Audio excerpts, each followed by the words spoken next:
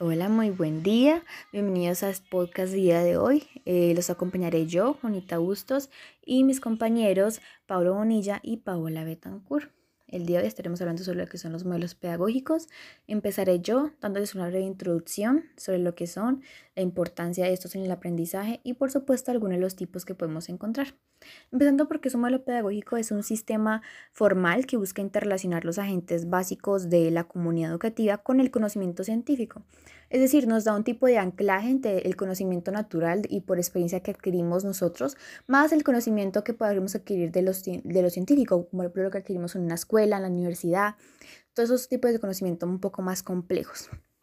Es una guía que se nos da, ¿no? Y tiene como objetivo siempre hacer que la persona aprenda y que comprenda todo esto.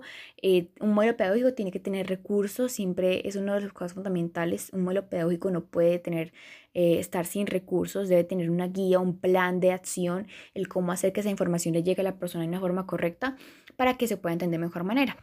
A veces la importancia tan grande que tienen en el aprendizaje de que ayuda a que la información se llegue de buena manera. También vamos entonces a hablar de un poco de los tipos de modelos que podemos encontrar. Entonces, empezando por el modelo conductista, que considera también el papel de la educación, es la de transmisión de saberes. Este modelo, viéndolo como una manera de generar la acumulación de aprendizajes, trata prácticamente de conservar todo este tipo de aprendizajes en una sola cosa, se basa en el paradigma conductista y propone que a todo estímulo le sigue su respuesta y la repetición se ve determinada por las posibles consecuencias de dicha respuesta. La repetición es algo muy importante en este modelo, como podemos ver. También tenemos el modelo romántico, naturalista o experiencial, que es parte de una ideología humanista que pretende tener en cuenta al educando como parte protagonista activa del aprendizaje. Y por último tenemos el modelo, por así decirlo, constructivista, que en este caso este modelo lo va a introducir mi compañera Paola Betancourt.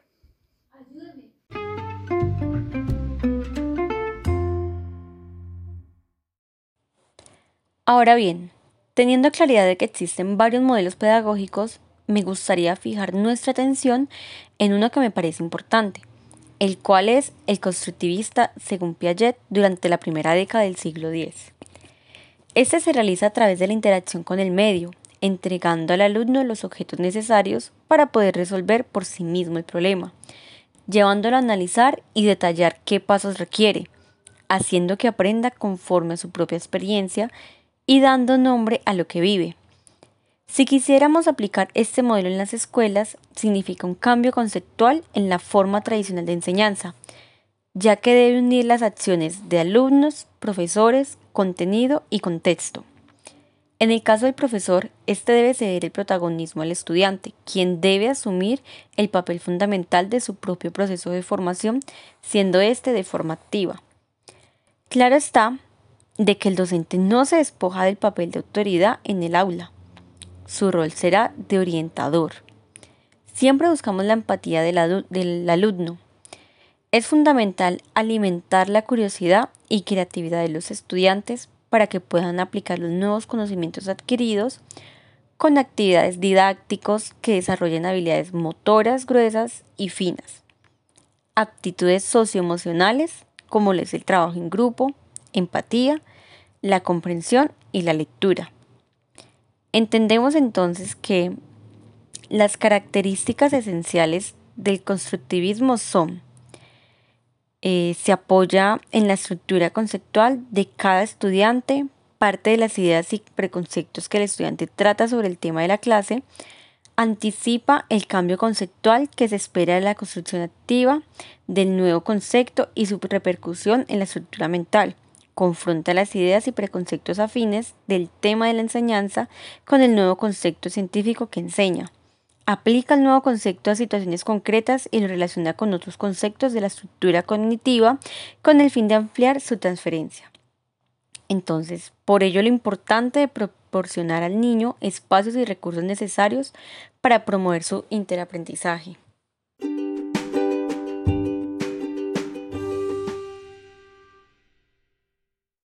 Perfecto, y ahora vamos a hablar acerca del modelo socioconstructivista. En este modelo va a seguir siendo muy importante la construcción individual del conocimiento que llevan a cabo los estudiantes, que lleva a cabo el niño. Sin embargo, va a haber un factor que va a ser muy importante también, que tiene que ver con el factor cultural, con el factor sociocultural. Y si hablamos del ámbito escolar, estamos hablando entonces de la construcción colectiva que llevan a cabo los estudiantes y profesores en ese entorno específico llamado aula. ¿Sí? Entonces va a ser muy importante aquí la función del aula que permita la descontextualización de ese conocimiento, de esos saberes culturales que tiene el niño para poder recrear ese conocimiento bajo la forma de contenidos escolares, ¿sí? Para poder adaptar ese conocimiento al ámbito escolar donde ya se requiere un conocimiento un poco más científico y ya no un conocimiento tan empírico. Entonces es muy importante esta descontextualización para poder permitir que el niño vea que también hay otras formas de nombrar las cosas, que también hay otras miradas y otras reflexiones acerca de lo que el niño sabe. Y por eso en este modelo también va a ser fundamental el rol del maestro, ya no como un mero transmisor de información que el niño debe limitarse a repetir y aprender, sino que va a ser muy importante la función del maestro como ese andamiaje del niño que le permita pasar de su zona de desarrollo real, ¿sí? Es decir, el conocimiento que tiene el niño en relación al contenido, y ayudarlo a pasar a su zona de desarrollo próximo, es decir, el conocimiento que el niño no tenía, pero que tuvo que recorrer potencialmente para llegar a alcanzar. Entonces, va a ser muy importante aquí no solo el contenido a enseñar, sino también la estrategia que lleva a cabo el maestro para poder que el niño afiance ese conocimiento, y por eso en este modelo va a ser muy importante la interacción con el otro, y va a ser y este modelo nos permite ver que el conocimiento no puede desligarse de lo social y lo cultural, porque el conocimiento también se genera de afuera hacia adentro.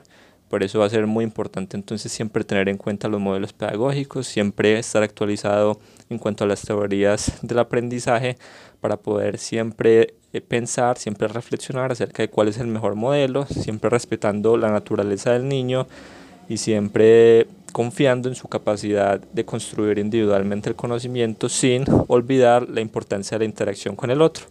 Muchas gracias, hasta aquí nuestro podcast sobre modelos pedagógicos y hasta una próxima oportunidad.